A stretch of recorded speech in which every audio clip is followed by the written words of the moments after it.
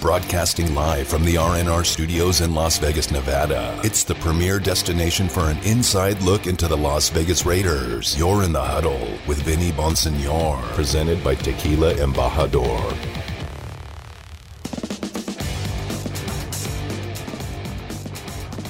Well. Greetings, Raiders Nation. Missed you guys big time. Hey, can't complain. I was in Italy for a week on vacation with the family. How bad can that be? It wasn't bad at all. I'll tell you that right now. It was a lot of fun. Enjoyed my time immensely. Got a chance to unplug a little bit and recharge the batteries, and I am raring to go. On the eve of training camp 2021, the Raiders open camp tomorrow. Veterans and everybody else reports to Henderson tomorrow for Raiders training camp. Rookies and quarterbacks have been in the building since Saturday, but it's getting ready to go off, as they say, really on Wednesday when the team gets out to practice over at Henderson. I can't wait. By the way, you're in the huddle with Vinny Bonsignor, brought to you by Tequila Embajador. A short show today. We're going from 4 to 5:15 p.m. The Las Vegas Aviators, a AAA team in town, has early starts the next two nights. So for the next 2 days, we'll be on from 4 to 5:15 p.m. But I'm here to answer any questions, talk about anything that's on your mind as the Raiders get set to open training camp. It's on.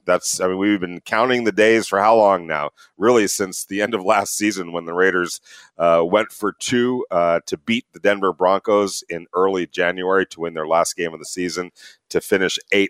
It's been a whole bunch of talk, a lot of activity since then. A draft, free agency. The Raiders, I feel, got better on defense last year. We'll see about the offensive line. It's retooled, younger, perhaps more available. Hello, Trent Brown, who played 16 games over the last 2 years. That certainly wasn't going to get it done. I think that the Raiders added versatility in Kenyon Drake offensively, adding to Josh Jacobs, their running back, who has gained 2,000 yards over his first 2 seasons.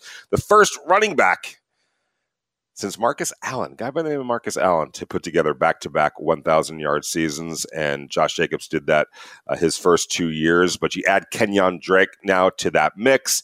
We'll see if Henry Ruggs takes the necessary step forward. Brian Edwards, we all know what the Raiders have in Darren Waller. I think offensively, along with Derek Carr, the Raiders' offense is set and ready to go. It's defense. We've been talking about this all offseason long. Is the defense finally in line to hold up its end of the bargain? I thought last year the Raiders, far too many games, were kind of playing with one arm tied behind their back. Let's be honest with it. When your offense scores 27, 28 points per game, as the Raiders did last year, many times going over the 30-point threshold, and still not being able to win enough games to get to the playoffs despite of scoring the 10th most points in the NFL, that falls on the defense. I know that the offense wasn't perfect last year. No offense is perfect. I mean, it's you can nitpick all you want. Well, had they been a little bit better in the red zone scoring touchdowns, I get it. If they were a little bit better here, if they were a little bit better there, yeah, they would have scored more points, been able to be a little bit more efficient offensively. But let's face it, when you score the 10th most points in the NFL, if you're not making the playoffs, something's really wrong with the defense. And that certainly was the case with the defense that gave up 30 points per game, forced the third fewest turnovers, was third worst in the NFL in getting teams off the field on third downs, had 21 and a half sacks total on the defense, 14.5 along the defensive line. That's just not going to get it done. And so I've been preaching this the entire offseason. If this Raiders defense can get squared away, and I was thinking about this actually today, if they could get into that 17-18 range, which is a heck of a lot better than finishing 30th in the league in terms of points given up, if they could get to that 16th, 17th range, and there's really, to me, no reason why they can't. I don't subscribe to the theory that the Raiders have wasted a bunch of draft picks. that they're not good enough, that they don't have talent on defense.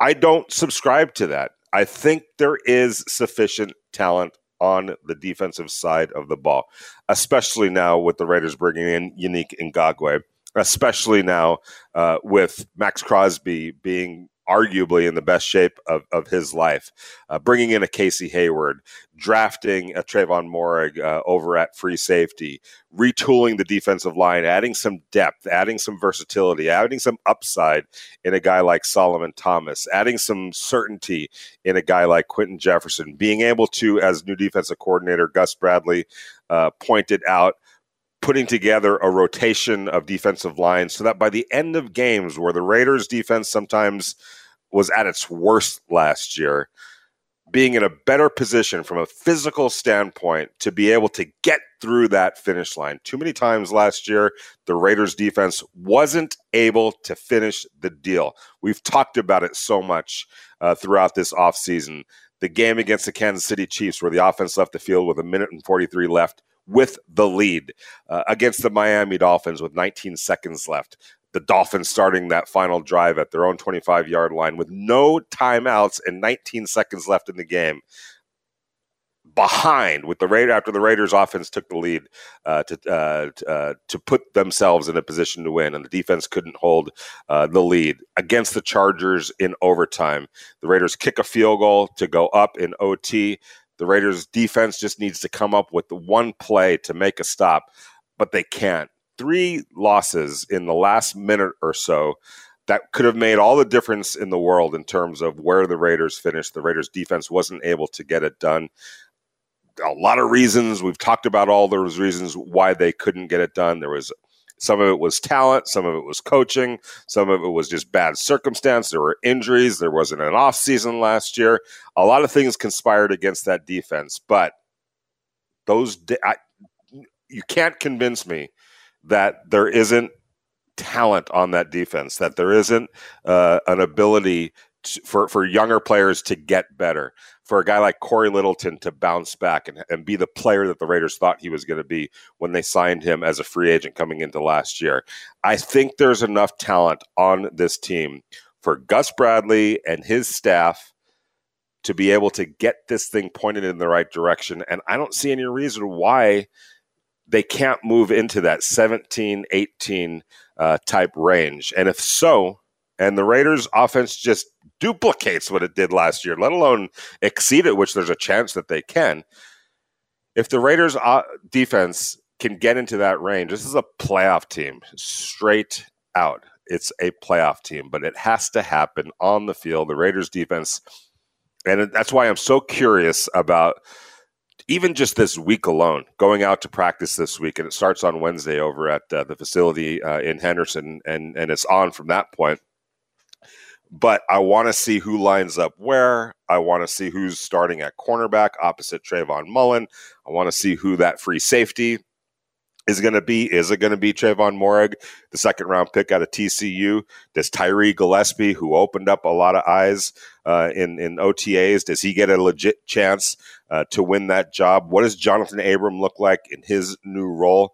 What does that defensive line look like with all the new pieces, the new parts? We talked about this in terms of Yannick Ngakoue, what he brought to the table in OTAs, just watching him play side by side against everyone else that the Raiders have out there and understanding this guy is different. This guy's built different. This guy is faster, quicker, more athletic than what the Raiders had last year. And that's while also acknowledging there's talent on the Raiders' defensive line. Cleve Farrell is a good, solid football player. Max Crosby, in the shape that he is in now, is a good, solid football player. It's not taking anything away from those guys to say Yannick Ngakoue is just a little bit different than everybody else. It's a compliment to Yannick Ngakoue. There's just certain players in this league that are a cut above everybody else, and you can tell just in 15 minutes of watching Yannick Ngakoue, this dude brings a whole other dimension to the defense, and that's what you need. That's why you go out and sign a guy like Yannick Ngakoue, to add to what you already have. And I think that being able to see him now when the pads go on and the physicality raises and the Raiders go out to Los Angeles to practice against the Rams and the preseason game at Allegiant Stadium in a couple of weeks. Did you hear what I just said?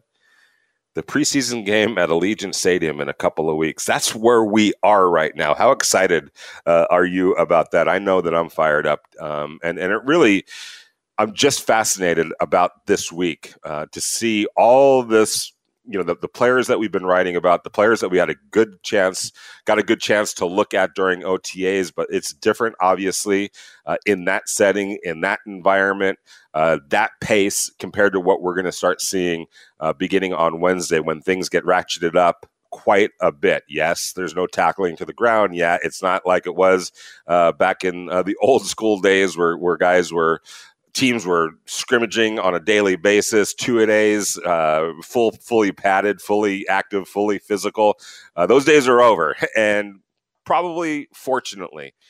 So you do still have to do a little bit of projecting, that guys are going to be able to make the tackle, guys are going to be able to fight through tackles, whatever the case might be, because you don't have that element during practice. But as opposed to last year, and thankfully so, guess what? There's some preseason games this year. Remember, when you think back to a year ago, it's kind of mind-boggling.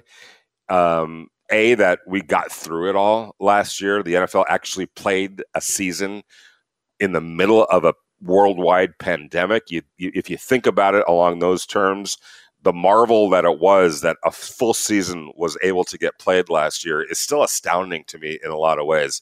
But I think back to last year at this time and the uncertainty that we were all experiencing. Yeah, they're going to try to play a season, but are they going to be able to play the season? I mean, what happens if there's an outbreak? What happens if some craziness happens? What happens if they're going to have to stop it all for a couple of weeks to get it back under control?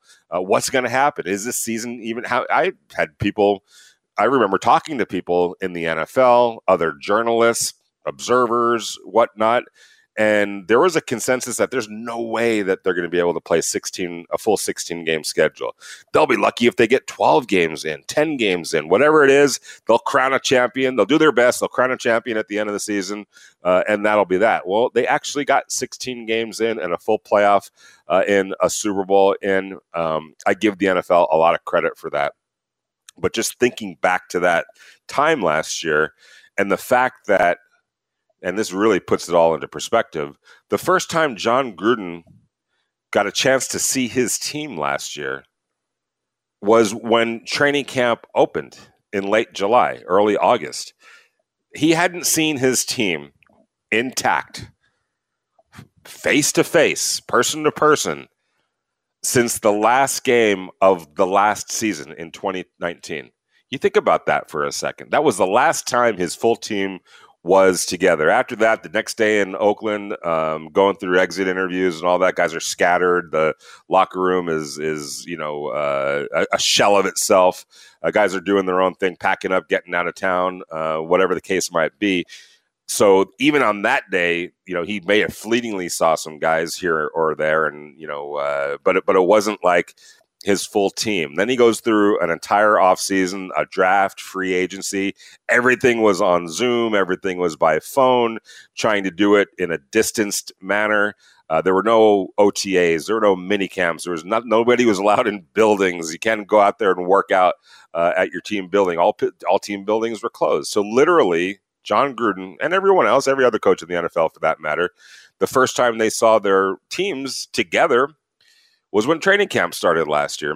Just think about that and contrast it to this year. Gus Bradley did an interview recently where he talked about how the Raiders defense went through 2,000 in-person reps during OTAs. I mean, say what you want about OTAs. I get it. It's two-hand touch in a lot of ways. And there's just a lot of walking through. There's a lot of, half-paced type of exercises, but you're still on the field putting in, what you installed in the classroom. You're taking what you learned in the classroom onto the field and walking it out, and there's merit in that. It's a way for players to learn and for you to build a foundation as a team to get a look at guys. Are they learning it in the classroom? Are they applying it on the field? Are they where they need to be? Are they taking the right angles as defensive backs?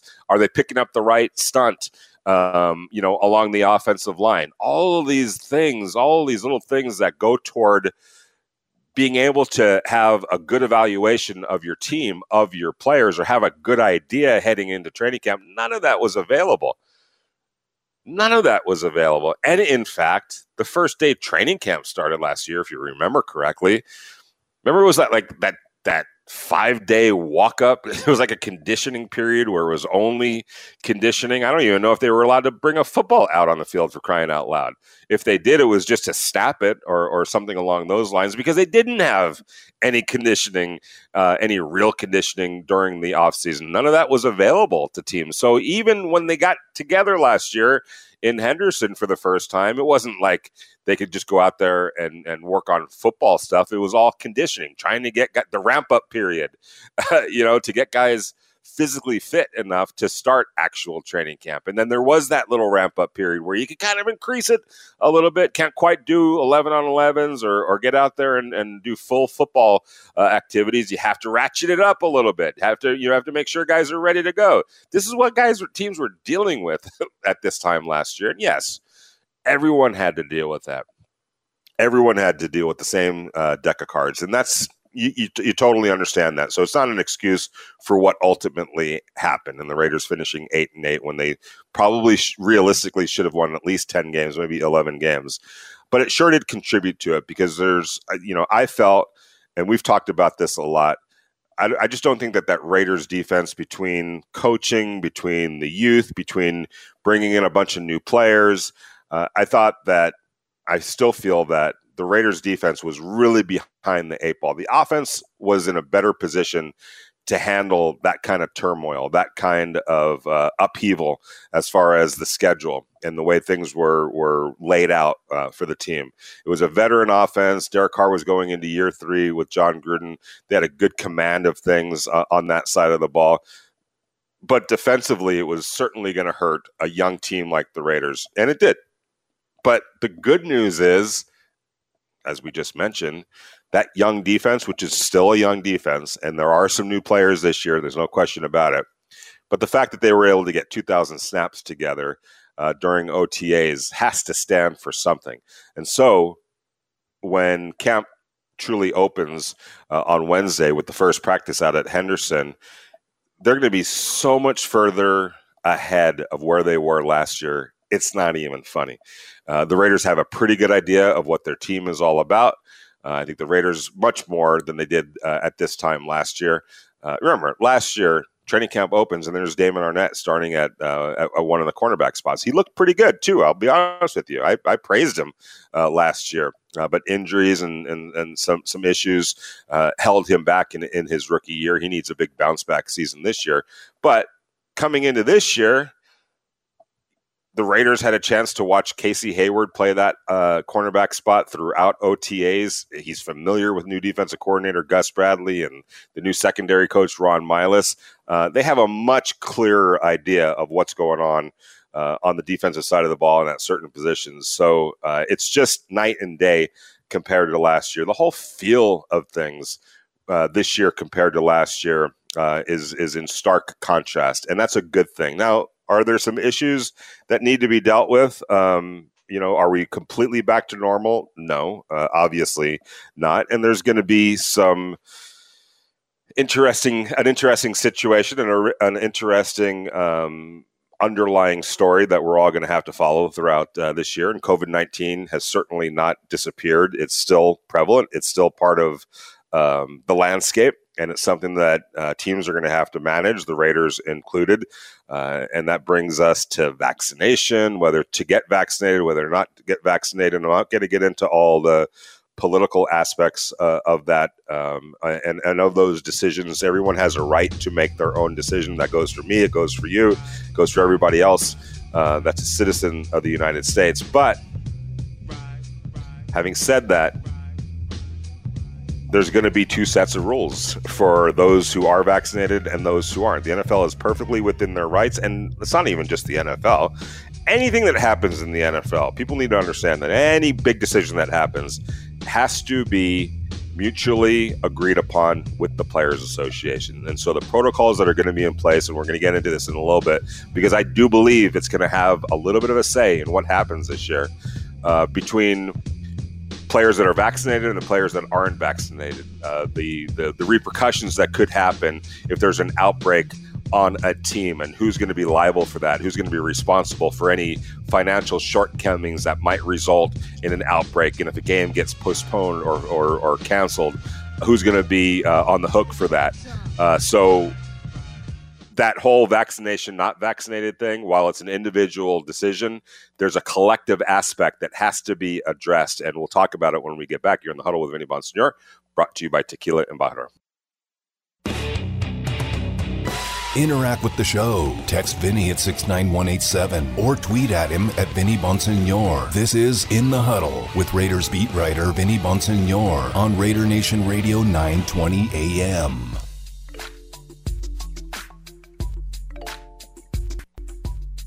Right back out to the Raider Nation listener line. We have Raider Dave on the line. Missed you, Raider Dave. How you doing, brother? I'm doing pretty good, man. How are you? I'm doing good. Thank you very much.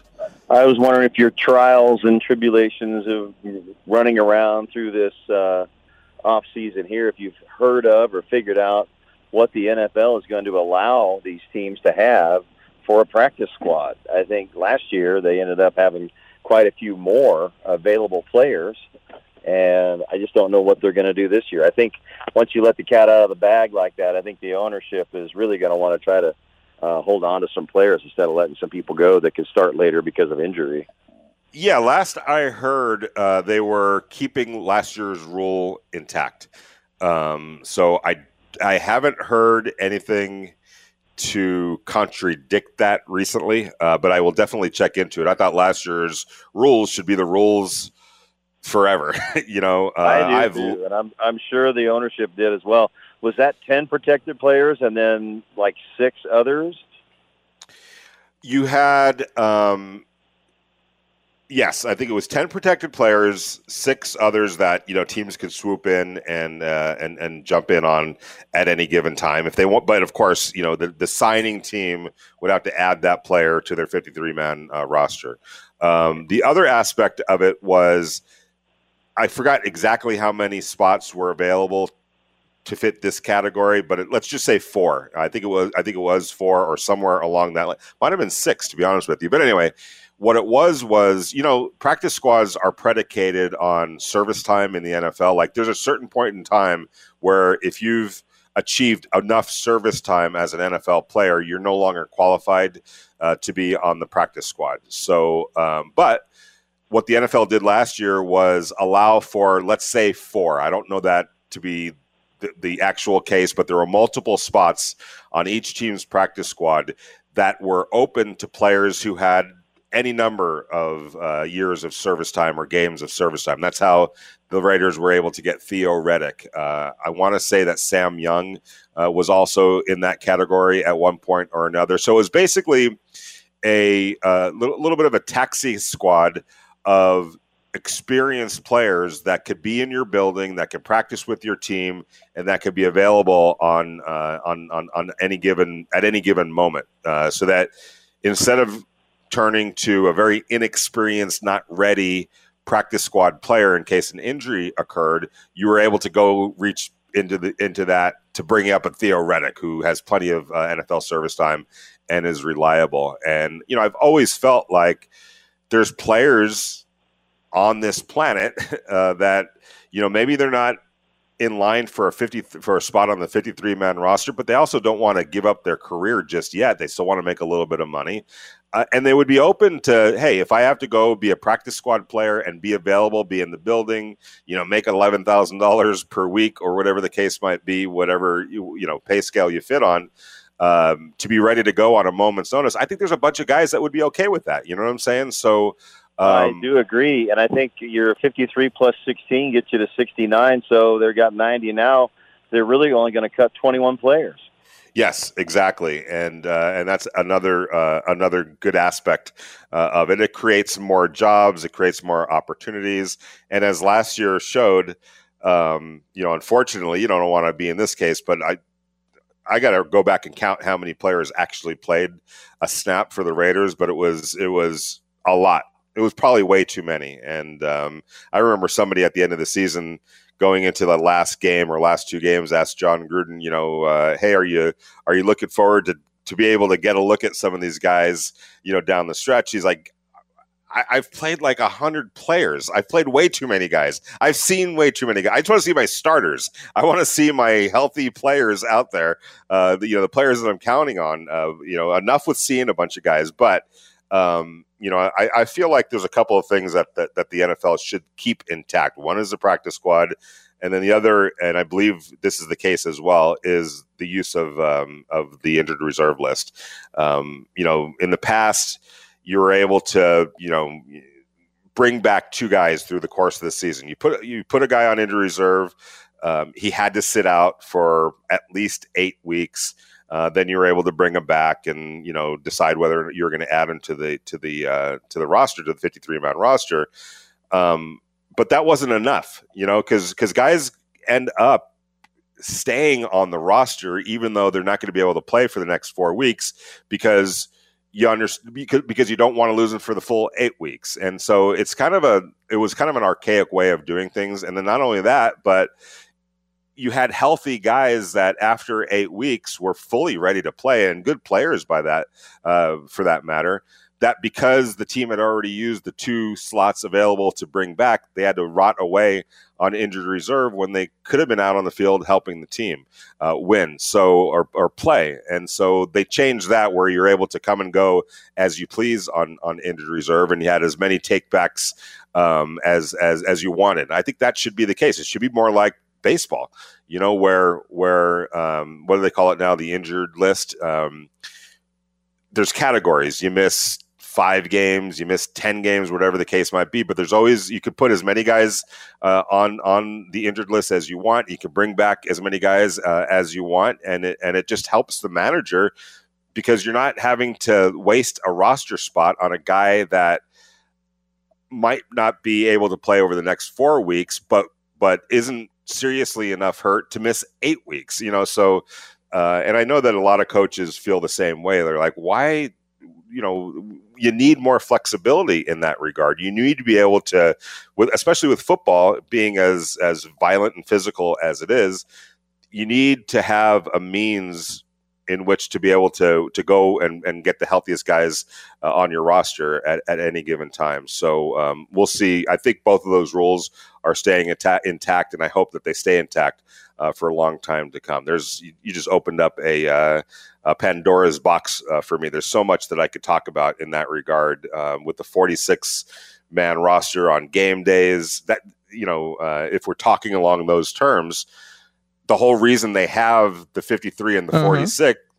Hello? Yeah. How about we ask Ed? Oh, that's right. Okay. Sorry about that. I missed that. Ed Graney, my colleague over at the Las Vegas Review-Journal, and you could follow him.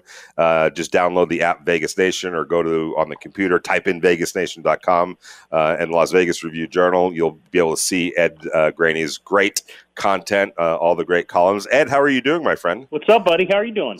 I'm doing good. Sorry to keep you waiting there. I was going on and on, Ed. I was in my why some of these crazy NFL rules that just didn't make any sense to me. It looks like they're getting that straightened out. But thanks for spending some time with us in the huddle. I truly appreciate it. All right, so Ed, we're on the eve of training camp. Practice starts on Wednesday. We're all going to be out there in Henderson. Monsoons notwithstanding. Hopefully, we're beyond all of that. But what are you most looking forward to seeing? I know it's early, but in the next week or so, what is it that Ed Graney is going to be paying attention to out at practice? I think a lot of people would answer with the defense, but I'm far more interested in the wide receivers. I really want to see. Ruggs and Edwards, and kind of if we can see it, as well as anyone, it's hard until they start playing people, especially early in camp. But Ruggs and Edwards. I'm interested in seeing John Brown and Willie Snead that they brought in if they can make up from Nelson Aguilar stuff. I'm really interested because I think at this point, they have one of the top 2-3 tight ends in all of football, but you also don't want to be the only guy on critical downs that he trusts. So they've got to have Ruggs or one of these guys step forward. I think Ruggs is probably the kind of odds-on favorite in people's minds that he would be the guy. Books have put out numbers, and they've been pretty conservative on his numbers in terms of totals. I think that they're waiting around 2 to see what he does. So really, any of the wide receivers, I know everyone's going to say the defense and Ngakoue and all of that, and Trayvon Moore, and I'll watch that. Obviously, we watch everything out there, but I really want to see. I think the wide receiver, I think it can be I can think it'd be a better offense in top 10, which is really good. But if it's going to be better in top 10, some of those receivers have to step up. You know why I like having Ed on the show today is because we're going to be able to just hash it all out right here, Ed, for everyone to hear. Because these are the conversations that Ed and I have going into a game, going into what are you going to write about? What are you going to write about? What are you going to focus on? That's what we do on a daily basis. let's just get it all straightened out right now, so that we don't even have to have this conversation on Wednesday. But you're right, and I like you going against the grain because obviously the defense is such a focal point, and it has to be. It all, to me, and I think you would agree, as fascinating as Henry Ruggs and Bryan Edwards are in the whole scheme of things, that defense does need to get squared away. Sure. So I want you to take your eyes off of Henry Ruggs for just 1 second, and I do want to take you to that defense. And you wrote over the weekend how this offense is a playoff caliber offense and has a chance to be even better than it was this year. But obviously, for anything to move forward in a meaningful way, the defense has to hold up its end of the bargain. We've been talking about it so much, Ed. We've written about it so much this offseason. In your gut of guts, and I know you're at the gym right now or just finished up the gym working on all that. Got to get ready for training camp, Benny. Exactly. In your gut of guts, Ed Graney, is this the year that the Raiders defense gets straightened out enough to help this offense perhaps make a legit playoff push? Yeah, and you just said the key word, enough. I mean, it doesn't have to be a top 10 defense. It just has to be a lot better than it's been because I do think the offense is good enough to where, you can't be 28th in defense. But if you can be 20th and a top 10 offense, then you get the playoffs. And, again, I remember the former defense coordinator, Paul Guenther, would tell me in recent seasons, it's not top 10, it's, top 15, top 18. If you're in that mode and your offense is good enough, you know the playoffs. So, Gus Bradley doesn't have to be a miracle worker. They just need to be better and more disciplined and get to the point where, Derek Carr doesn't feel need that they have to score 32 every week to win a game. I mean, they averaged nearly, 28, 29 points last year. And as I wrote Sunday, they were 10th in offense. The 9 ahead of them and scoring all made the playoffs. So that kind of tells you what range you have to be in to be a playoff team.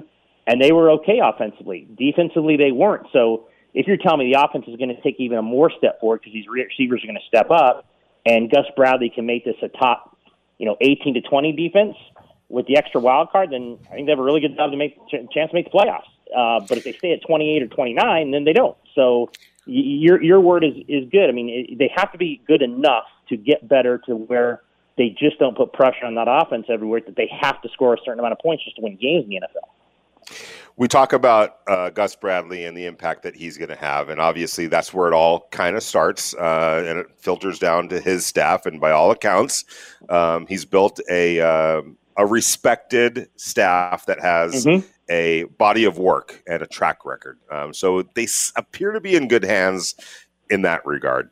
And ultimately, it comes down to the players, and it always does, and it always will. Give me 3 players on defense that have to have a big year or else, or just big year, solid year or else. I mean, I think it's easy in the secondary. If Trayvon Moore is going to be your starter as a rookie, he has to play above a rookie level, right? He has to do stuff beyond a rookie level. It's an extremely, extremely important position in Gus Bradley's scheme. He's got to be really solid. I mean, at this point, I actually think Trayvon Mullen is on a trajectory where he gets better every year. But let's go to strong safety. I mean, Jonathan Abram has to get better. He has to take better angles. He has to do all the things that you've written about over the last 24 months to where he has to be better at in terms of how he plays his position. Again, who's the opposite corner? Right now, Damon Arnett's in there. how quickly can Casey Hayward just take that? I mean, those are the guys, they're the first and second year guys. I think in Abrams' case, a third year guy, to where the secondary have to step up. I mean, yeah, Ngakoue, it's important to get the push. I get all that. I think absolutely Corey Littleton will be better. I don't know that he can do any worse than he was last year, given what they expected of him. I think Kwiatkowski's really solid. But those secondary guys, man, if you're going to put a Ricky at free safety and you're going to, count on Jonathan Abram to be a lot better than he's been, I think it's the corners and the safeties. And if those guys get better, exponentially so in the case of Arnett and Abram, then I think they have a really good chance to be, like we said, a much better defense. I don't know what that means. Does that mean 18, 15, 22? Who knows? But I think if their secondary can find enough players to make plays in there, then I think they'll be a lot better. And, in that sense, there you go. You're off and running. And I think Gus Bradley knows what he's doing. But he's got guys, and I'm sure, we make fun of, and when John Gruden, when he first hired him.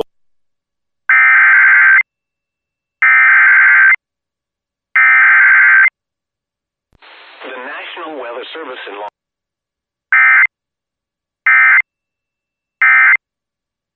He was a great college player. This is a big jump for him. But if he can come in and take that job and keep it, they probably have a chance. We're talking to Ed Graney. You could follow him at Ed Graney. He's the great columnist over at the Las Vegas Review-Journal. He also is the host 7 a.m. to 10 a.m. ESPN Radio, our colleagues here, Lotus Radio, the Press Box, Monday through Friday. Ed, you wrote about the relationship between Derek Carr and John Gruden, and it's so ironic to me that the first guy that was supposed to be on the first bus out of town was Derek Carr when John Gruden got here with the Raiders, and yet he's the last man standing, ironically enough. What makes that relationship tick? What makes that relationship get to the point where everybody, especially nationally, is surprised that it's lasted too long? What makes that relationship work? And do you think it's going to continue to work?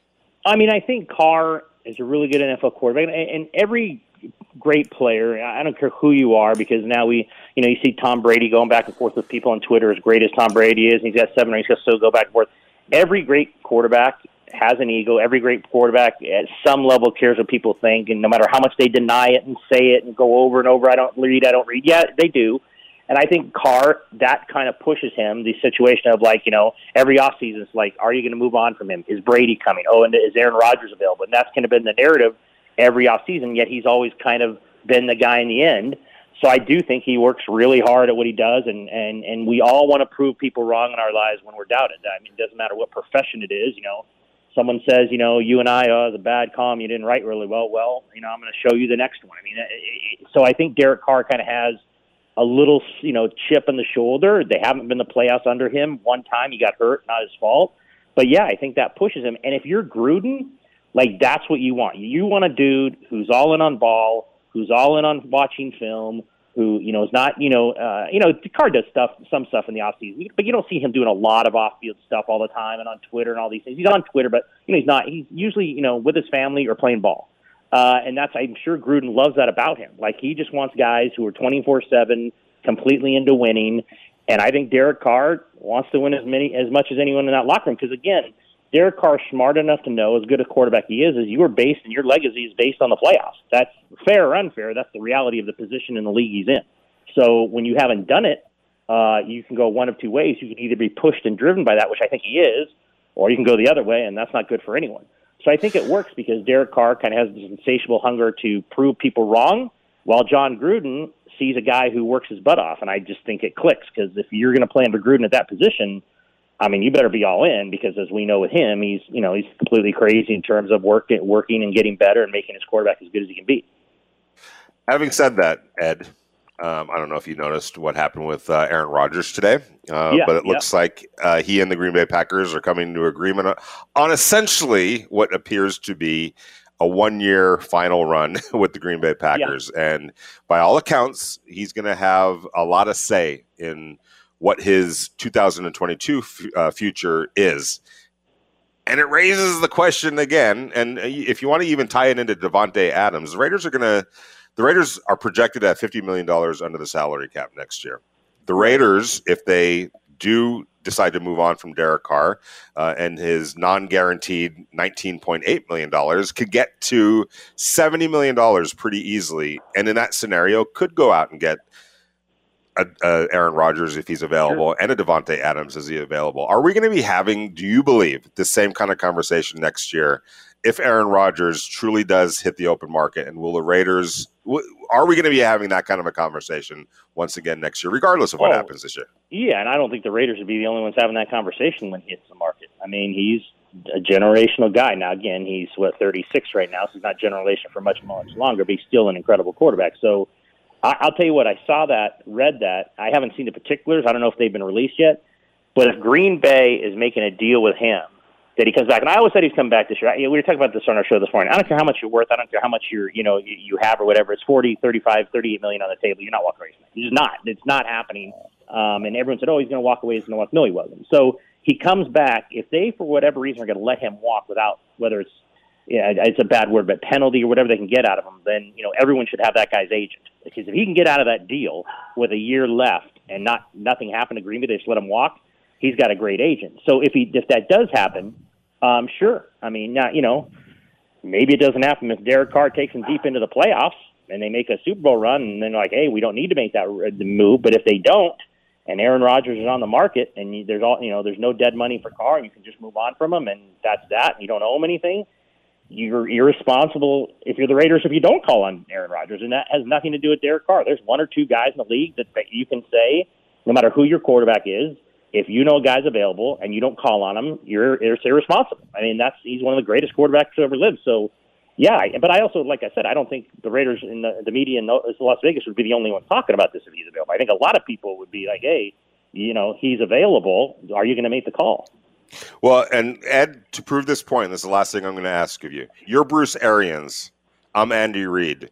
And I call you right now and say, hey, I had a falling out with Patrick Mahomes. I'll give you Patrick Mahomes for Tom Brady. What are you doing if you're Bruce Arians? Is the situation in Kansas City untenable? Like he's not going to play there anymore? No, I'm Andy Reid, and I'm calling you Bruce Arians, and I'm literally offering you Patrick Mahomes right this second for Tom Brady. This proves your point that, I don't care who you are. There's certain guys that. I mean, you already won with one. You take Pat Mahomes. You already won your Super Bowl. Exactly. I mean, so the guy's 42 years old or whatever. I mean, he's great. I mean, look, the guy's probably going to play till he's 60. Who knows about that guy? But you take Pat Mahomes in a second. And if you're anybody below Patrick Mahomes, you would, and that includes some great quarterbacks. So it's not it's not an embarrassment. It's not a slight. There's not a lot of guys. Derek Carr's 8 years. What would he be, 4 or 5 in with John next year? There's a very few. I don't even know if you get through one hand that I think at that point you'd listen to. And again, it's no knock against Derek Carr, but Aaron Rodgers is one of those guys you listen to. So I mean, I think people go the prerogative is to go negative right against Carr. It has nothing to do with Derek Carr. If Aaron Rodgers is available and you don't know Derek Carr, you get Aaron Rodgers. That's nothing. But again, you can only say that about a few guys in the entire league. Either that, or you just stay with Derek Carr because he's a good NFL quarterback. And I think people like to go with the negatives, like, it's about Derek Carr. It has nothing to do with him. It's that you can get one of the greatest players who ever lived. 1,000%. And thank you for clearing that up, because it becomes you just hate Derek Carr. No, I mean, if you'd be insane not to pursue that if that opportunity came about. So I completely agree with you. I don't know. I mean, it'll be fascinating because if it looks like he's going to be available next year, and it looks like Davante Adams might be available too. It sets up something really fascinating. But obviously, we have our eyes on 2021, and that includes Derek Carr and everybody else. And I know Ed is going to provide tremendous coverage. Go read his stuff at Vegas Nation. You can download the app and visit on Vegas Nation, or just go to vegasnation.com. You'll get all of Ed's great work. Ed, thank you so much for spending some time with us. I will see you tomorrow out at Henderson. Looking forward to it. Take care of yourself, my friend. Thanks, buddy. They just sent out the release. We'll see you tomorrow. Awesome. Can't wait to see what all the particulars are. That's Ed Graney from the Las Vegas Review-Journal, one of the great columnists in this country. You're in the Huddle with Vinny Bonsignore, brought to you by Tequila Embajador. You're listening to Raider Nation Radio 920 AM. Now, back to your host, Vinny Bonsignore.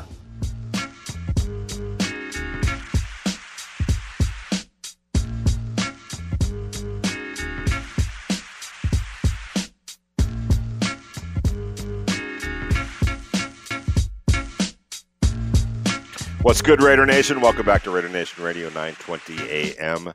You are in the huddle with Vinny Bonsignor, brought to you by Tequila Embajador. Short show today.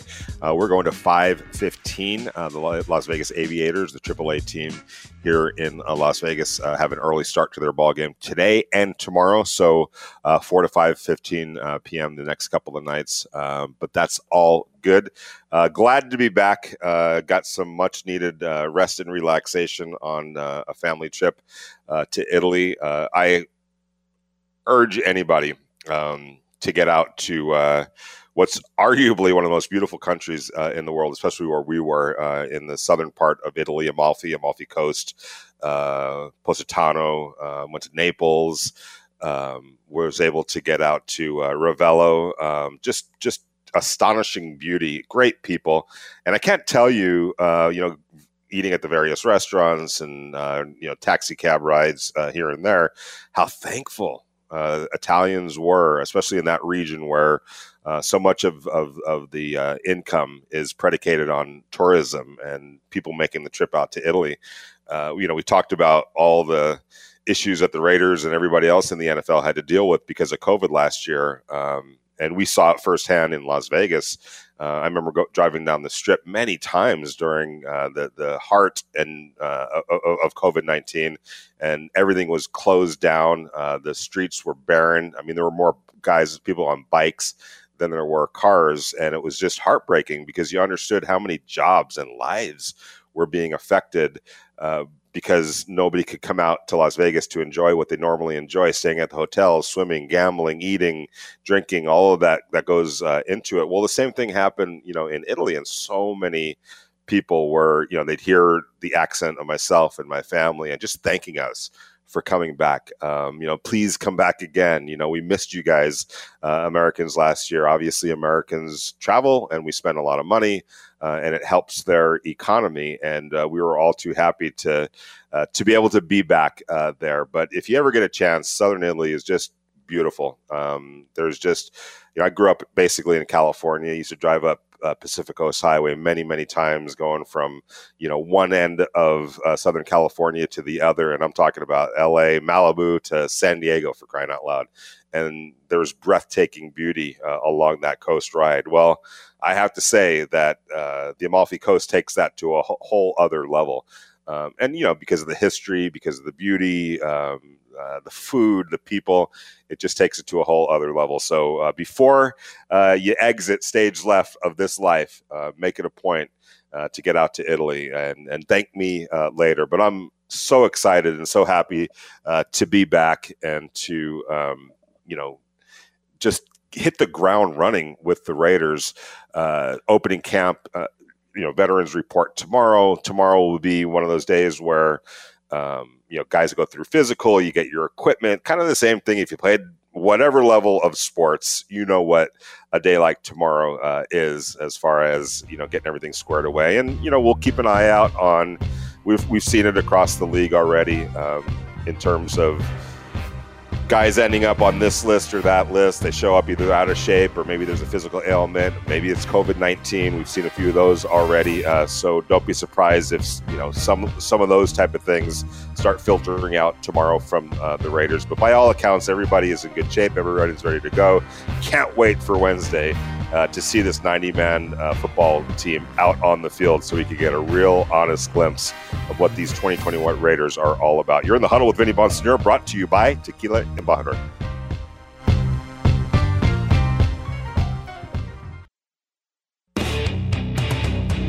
Interact with the show. Text Vinny at 69187 or tweet at him at Vinny Bonsignor. This is In the Huddle with Raiders beat writer Vinny Bonsignor on Raider Nation Radio 920 AM.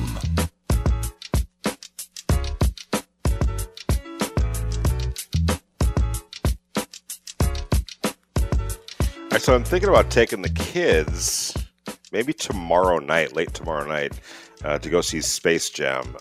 Damon, any suggestions? Have you seen it? What do you think? What are your thoughts? Should I drop the money that it's going to take? You got teenagers, right? Yeah, they've seen the first one. I've seen the first one, so they want to see it. So Oh, well, if they check it want to out. see it, yeah, go take them. But I mean, I put it on, it's on HBO Max, so you can maybe save the money if you have the HBO Max subscription. But yeah, I did fall asleep within the hour. I mean, it was, it was a good story. I mean, LeBron's a good family man. I don't know what that says about the relationship with him and Bryce, the second son. If that's going to be the representation of the one son who's like super good at basketball, and the other son that LeBron's just like, man, why can't you play basketball more? No, LeBron's not going to be doing that. Yeah, I don't. That yeah. No, I think LeBron. That's what I took away understands. from the movie. Like, he made a whole movie about him subliminally checking his son about, like, hey man, why ain't you as good as your brother? Yeah, I don't get that.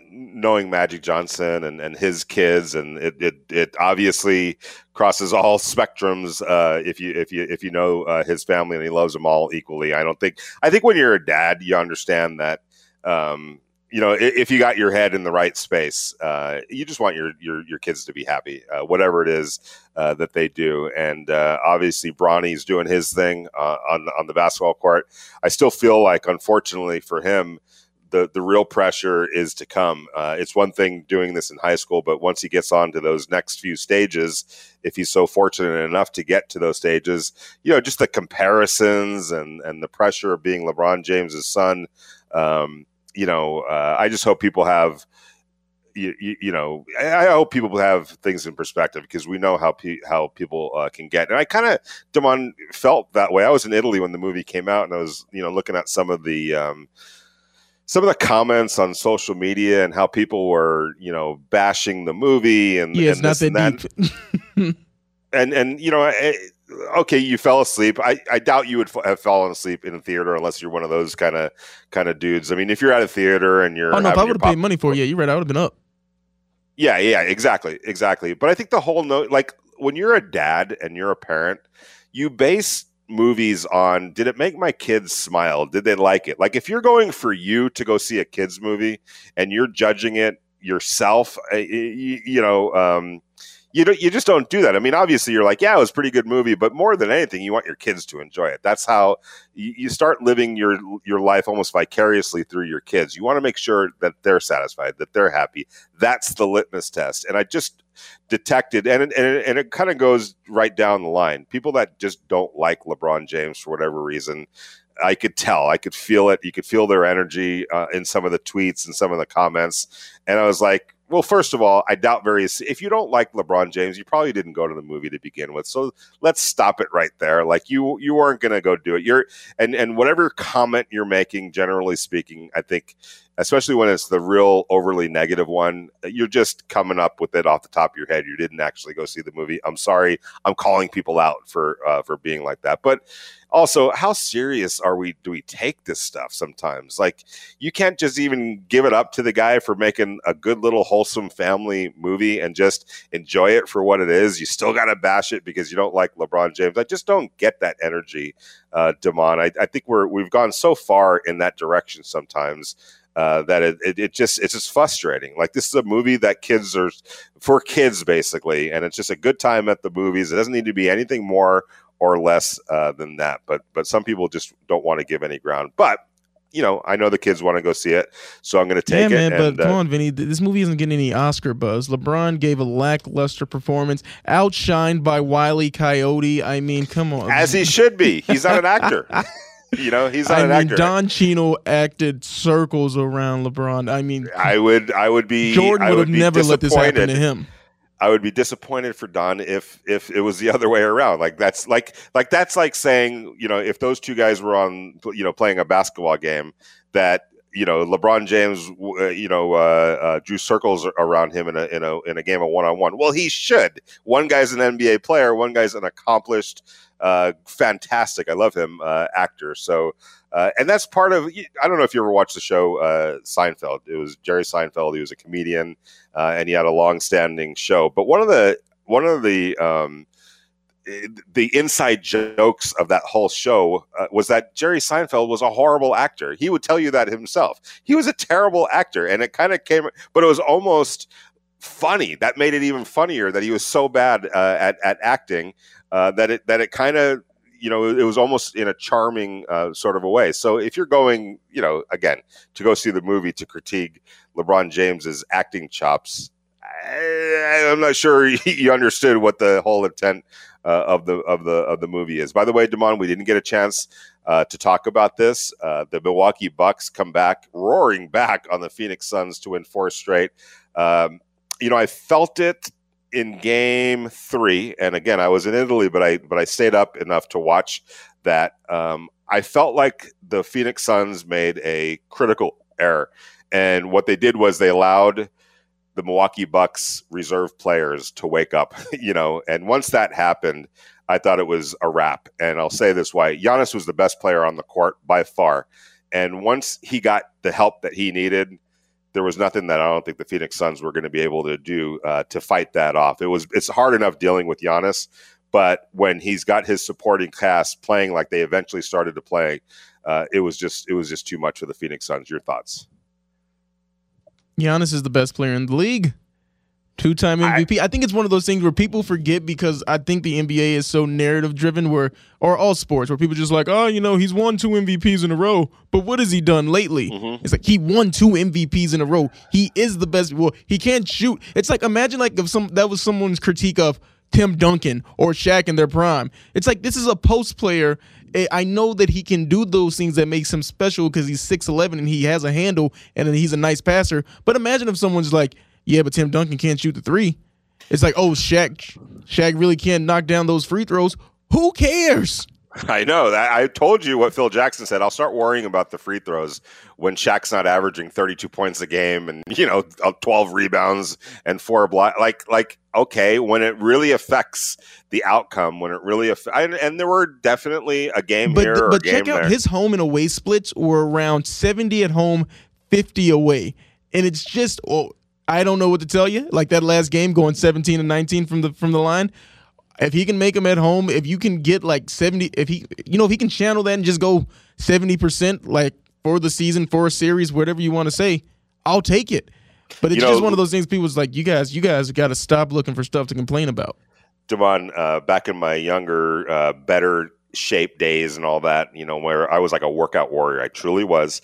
And I worked out at this gym in Encino, California. You had this mix of actors and producers and doctors and lawyers. It was really a cool place to work out. You know who used to work out there that I would talk to all the time?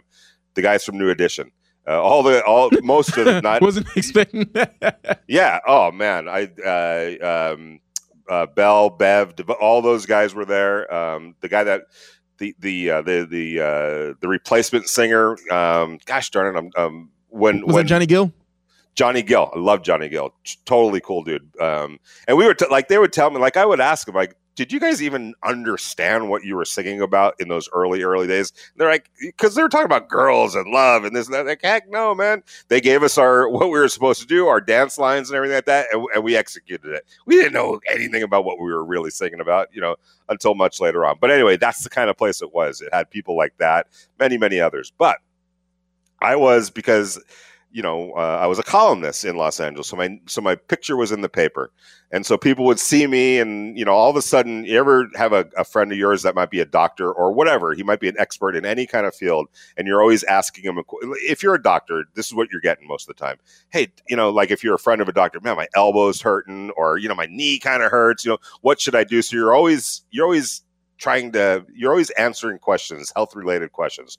Well, that's the same way as a sports columnist. People would see me up on the elliptical machine, at the lap pull down, whatever the case might be. They want to talk sports, right? They saw my name or my picture in the paper.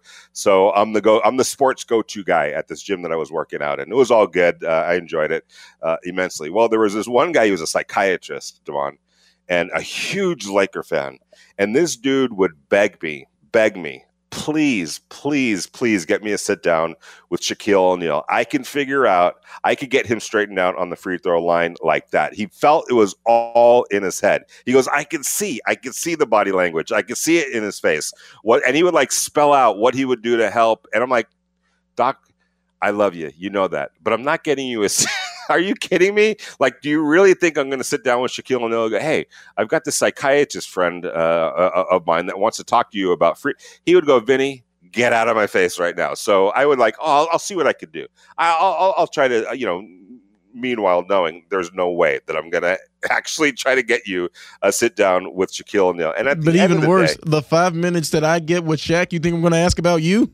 Right, exactly. Well, you know what? There were more than 5 minutes with Shaquille O'Neal. You know, Damon, you're talking to a guy who wrote a movie script, by the way, that actually got optioned, made a little bit of money off of it, and I took it to Shaquille. Shaquille read it, he loved it, and we sat down and talked about the possibility of him acting in it. It didn't work out for various reasons, but yeah, I had a pretty decent relationship with Shaquille back in the day, and those were some fun times. And he was a great guy to cover. You never knew what you were going to get with Shaquille O'Neal, and I used to tell people this all the time because there were people who actually took Shaquille seriously. Like, you know, they would hang on what he said, what he did. I'm like, you don't realize that Shaquille O'Neal is winking his way through life. The joke is on you if you take it seriously. Just watch him, you know, on TNT after games. He's just having a blast. That's what his whole life has been about. And in between, he was also arguably